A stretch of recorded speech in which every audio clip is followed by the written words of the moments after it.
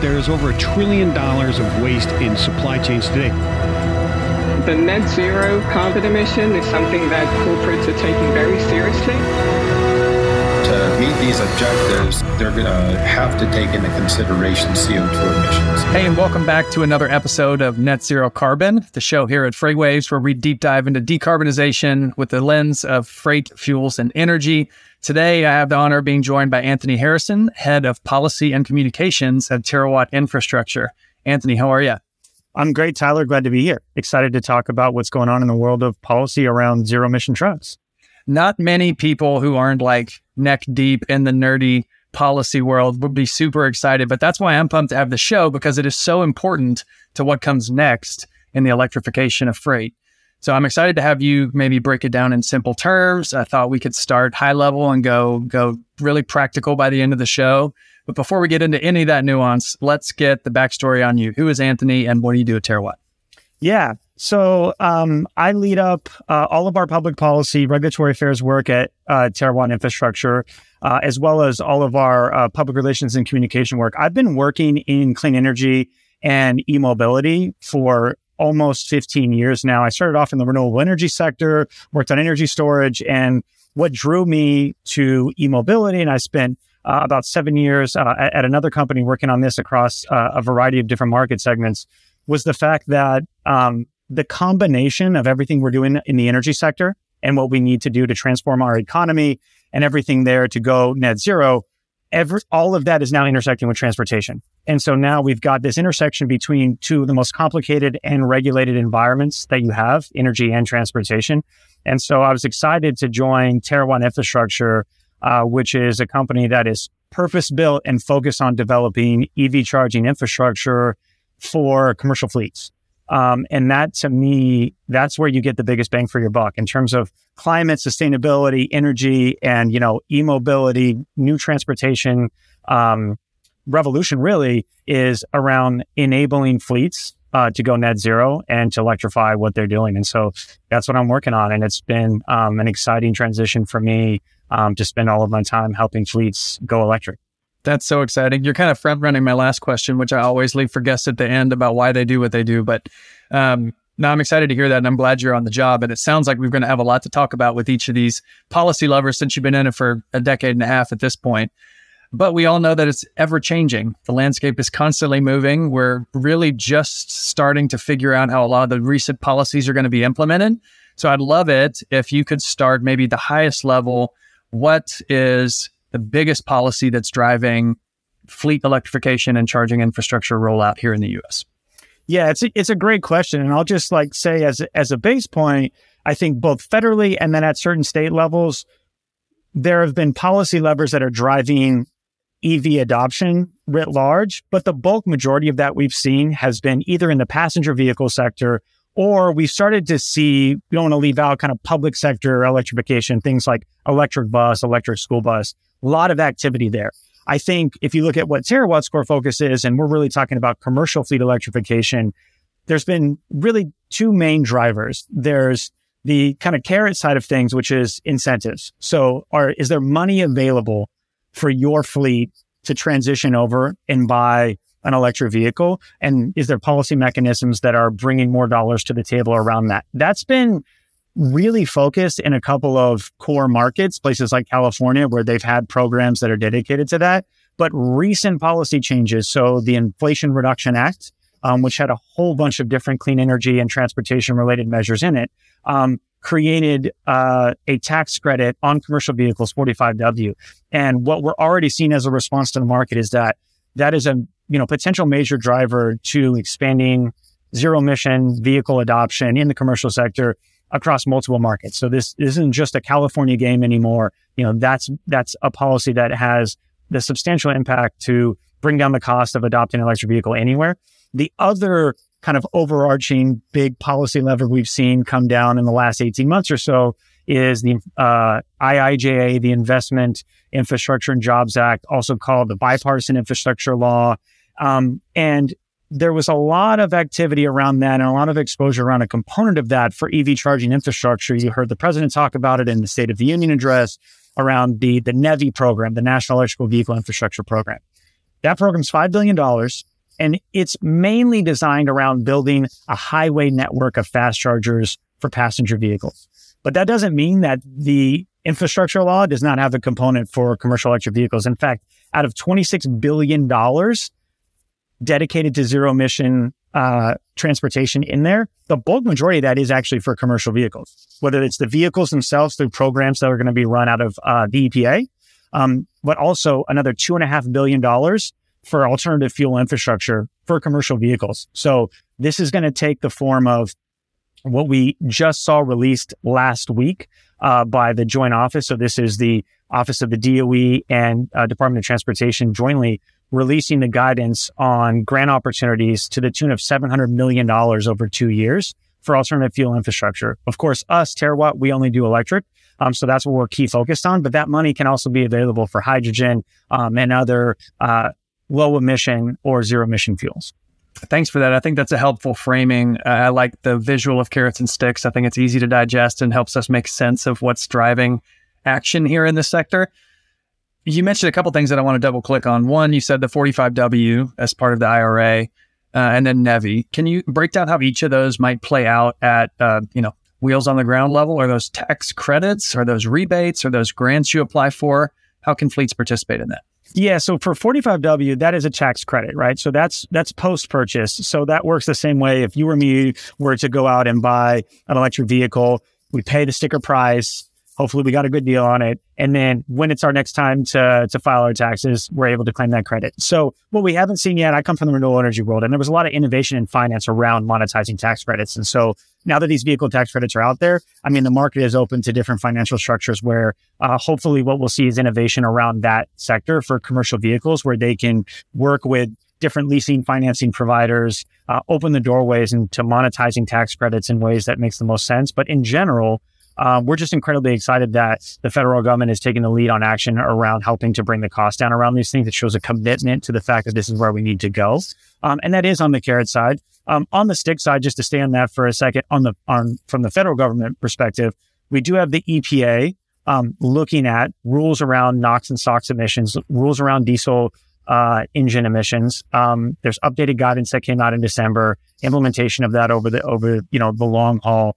And so these are other driving factors. So there's, kind of near-term carrots, like let's get you into a zero emission truck as soon as possible. And then there's timelines out here coming from the federal government we can get into a little bit later, coming from state governments around, all right, now we've told you we want to get you there. How much longer are you going to be able to operate a vehicle that is, emitting carbon emissions on the road? So I think both of those things are there. Your other question that you have was around NEVI, and then the other component of the infrastructure law, which is more around these corridor alternative fueling for commercial fleets. So those are really going to take the form of a grant, and that's primarily going to be pursued by partnerships between public and private entities. So whether it's state governments or local governments or regional planning agencies that can apply for these grant funds from the federal government. Like I said, there's $700 million that's on the table over the next couple of years out of a total $2.5 billion. And they're going to work together. Hopefully these local entities and state entities will work together with folks like us from the private sector in deploying that grant fund and capital to build out the necessary infrastructure to support fueling zero emission trucks. Super helpful. And I can already tell that some listener who's not familiar with this is already scratching their head like, geez, that sounds like a lot. Hold on, guys. We're not even close yet. We're going to go layers deeper and peel back the onion a little bit further. So let's assume all that's available for me, but I also own a trucking fleet in California, which, as everybody knows, is a state that's taken the lead in a lot of these policy measures. Take me through what I need to be aware of there when we get down to a state level. Yeah, and actually, there's some near-term headlines. Like if you were just to Google, California and waiver, just those two words, you'll see a Washington Post article that came out 2 days ago where the EPA was basically giving notice that they were going to grant California's waiver around, which we will go into, the Advanced Clean Trucks Rule. So the Advanced Clean Truck Rule is something that was implemented in early 2020 by the California Air Resources Board. And that's actually a sales requirement. So it's a % of vehicle sales requirement in California. And it starts in 2024 and goes up over time all the way to 2035. And what it's basically mandating is that if you are offering commercial vehicles, class 2B through 8 for sale in California, some percentage, starting with 5%, going all the way up to 75%, has to be zero emission over a linear timeline. In order for California to enact this, they need a waiver from the federal government. And that's what we've been waiting on, those that watch this in the industry. And they've done the same thing. California has very famously done the same thing for passenger cars, right? They've passed, the most stringent rules around passenger light duty vehicles. They're doing the same thing on the medium and heavy duty side. And so that's the indication that we're getting, is that the EPA will grant them that waiver. We think definitely under this administration that's going to happen. And that would follow the same path. That was, if people remember from the previous administration, that was a big tussle, right, between the White House and California as far as setting those passenger vehicle standards. This seems like the same, except the waiver is much closer to happening. Yeah, absolutely. And I think, like I said, under this administration, I think all signs are pointing to that waiver being implemented. There's another component of this where we're talking about California, but what's really important is as soon as California adopted the Advanced Clean Trucks Rule, they reached out, and we've now had 17 other states that have come together and signed an MOU that said, we will follow California's lead on this. Again, this is mirroring what we've seen in the light duty sector, right? We've had ZEV states that everyone talks about on the passenger side. So now we have led through a consortium of different states that they're committed to doing this. So, that's geographically, those are kind of up the West Coast, Northeast, pockets in the Midwest. And let's not forget Hawaii. I want to shout them out. They're a city here as well, too. So not just the mainland. We're seeing, absolutely. And including the District of Columbia as well. So I think, that's one component. Now, California didn't stop there. So the other thing that's in motion right now, if you think of the Advanced Clean Trucks as a sales requirement, there is consideration this year for the adoption of something called the Advanced Clean Fleet Rule. So for all of you out there that love the acronym soup, you have ACT, ACT, and then you have ACF. ACF is actually a fleet adoption requirement, meaning if you operate a fleet of a certain size, of differing sectors, you have percent adoption requirements of your fleet year over year, going all the way to 100%. So that's before the Air Resources Board right now. And there's obviously been a lot of industry discussion around that and the components of that, what that's going to look like. But those two things taken together, the Advanced Clean Fleet and Advanced Clean Trucks rules, I think set kind of the cornerstone for the adoption targets, and I think where a lot of the commercial fleet operators are looking at where they need to go and make investments in the near term. And when you look at California as a catalyst for it, but 17 other states probably kind of be close, fast followers on that. It's, creating a lot of near-term market demand, not just on the vehicle side, which we're increasingly seeing more availability and different classes of vehicles. But obviously for what we do every day, the biggest questions are, all right, how are we going to fuel these things? I got to get the trucks, and now increasingly I got to get them faster maybe than what my plan would have been or what my roadmap would have been with maybe my own ESG targets or my own sustainability goals. Now I gotta bring that timeline forward. And so I think that's where we get into, one of the other policy levers and mechanisms that are not only helping to increase adoption on the vehicle side, but obviously on the charging side as well. Yeah, that's a conversation that we definitely have to have too. But it makes sense, right, that if you're going to start and mandate supply, then you also need to have some guidance for the demand sector as well. So those two rules kind of play off each other, and then the ecosystem has more momentum to start building itself, and charging can develop as people need it, as opposed to being dictated, maybe even like NEVI or some of the nationwide every 50 miles along the corridor. Some of those things feel a little less, driven by need from the market as opposed to top down kind of pushing it. So when we think about top down policy and, specifically fast chargers every 50 miles along the highway, that's top down driven. It's making sure that everybody's got access to something no matter where they are. Fleets don't really operate that way. And charging infrastructure is going to materialize differently based on fleet needs. So talk us through how some of those needs are being addressed or guided or shaped by policy. Yeah, it's a fantastic question, and probably one that I spend the bulk majority of my time both working with and educating policymakers on the vast difference between light-duty charging infrastructure like we see in NEVI versus commercial fleet charging infrastructure, where, the type and class of vehicle, your duty cycle, your route, where you need to be and when, whether or not you have access to land and power at your facility versus not. And so that's really where Terawatt was born out of. But I think from a policy sector, understanding that mechanisms, and I'll use, California and some of the other West Coast states that have things like the low carbon fuel standard. What they are is an incentive mechanism on the infrastructure and charging side. And I think as those develop and as those are getting modified, like we're seeing in California this year, modified to encourage deployment for medium and heavy duty, understanding a few key things is important. One, fleets do not want to rely on public infrastructure. That is too risky for them. They cannot afford to wait in line and pull up at a stall along the highway in 50 miles if that doesn't meet with their operational needs, that doesn't meet with the driver's scheduling and needs, doesn't have the amenities that are specific to them. Not to mention, does it have the power levels and the stall pull-throughs and everything I need? So I think what we're seeing from fleets is purpose building both depot and opportunity charging is incredibly important, and making sure that the policy mechanisms that are encouraging proactive build out incorporate those pieces of feedback. And then understanding that there's going to be a variety of business models. There's going to be some fleets that want to go ahead and invest in the infrastructure themselves and build it out for their own fleets. And, they can operate and charge at lower powers overnight. And there's going to be other fleets that, maybe I'm a smaller drayage operator near a port. I have no access to land. And I need to be able to charge, in less than an hour during my operational duty cycle at some third-party location. And so again, this is, TerraWatt's core focus, understanding those needs, understanding the variability in it, and then working with policymakers as they're shaping these programs to make sure that they're accounting for that difference, in how different it may be from a light duty vehicle, and also the variability among fleets. Super important to keep in mind, because it's not only the difference between duty cycle and operational needs of commercial versus passenger, but even within the commercial and the fleet sector, a small port operator is very different than a nationwide over-the-road carrier, and those needs are going to look different based on not only the size of the fleet. In fact, some of the policies are written differently to try and assist, from the social justice perspective, some of these smaller, less capitalized fleets. Talk a little bit about maybe some of those policies around ports, aging out trucks and providing buckets of funding for certain size fleets versus others. Talk a little bit about the thought process that policymakers are taking there.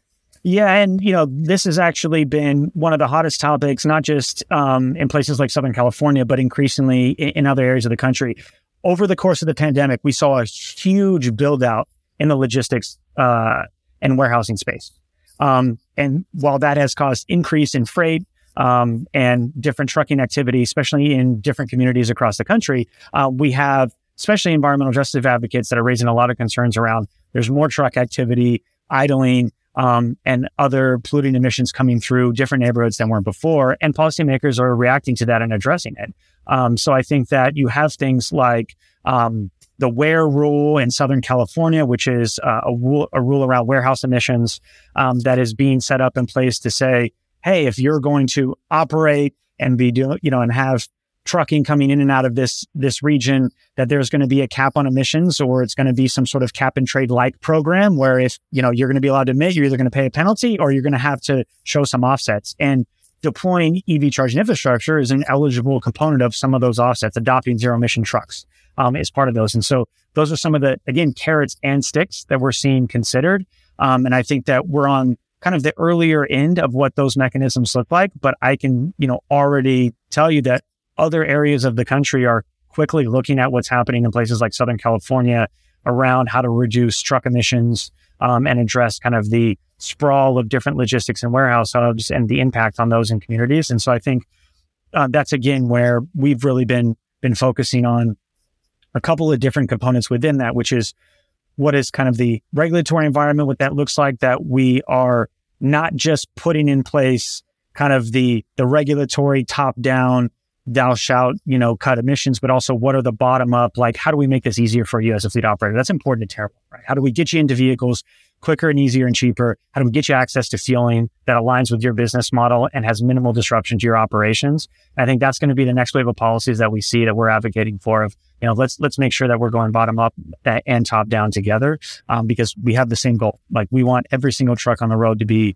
electric zero emission, and we want, it to be able to get access to fuel cost effectively. And so I think it's really where we're combining those things.